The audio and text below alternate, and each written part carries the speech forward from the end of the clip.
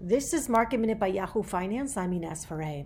Stock futures point to a higher open this morning, looking to end the week on a strong note. Yesterday, the major averages hit new highs. Today marks the quarterly event of quadruple witching, when stock index futures and options and single equity futures and options expire. That normally heightens trading volumes. The S&P 500 is set to rebalance after the market closed today and add Tesla, the largest ever company to be added to the index by market cap. An FDA panel says it's recommending Moderna's vaccine for emergency use authorization, but the process is still under review. Clearance should come soon. Virgin Galactic is under pressure after a secondary stock offering.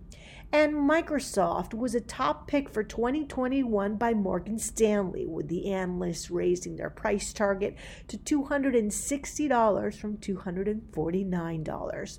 For more Market Minute news, head to yahoofinance.com.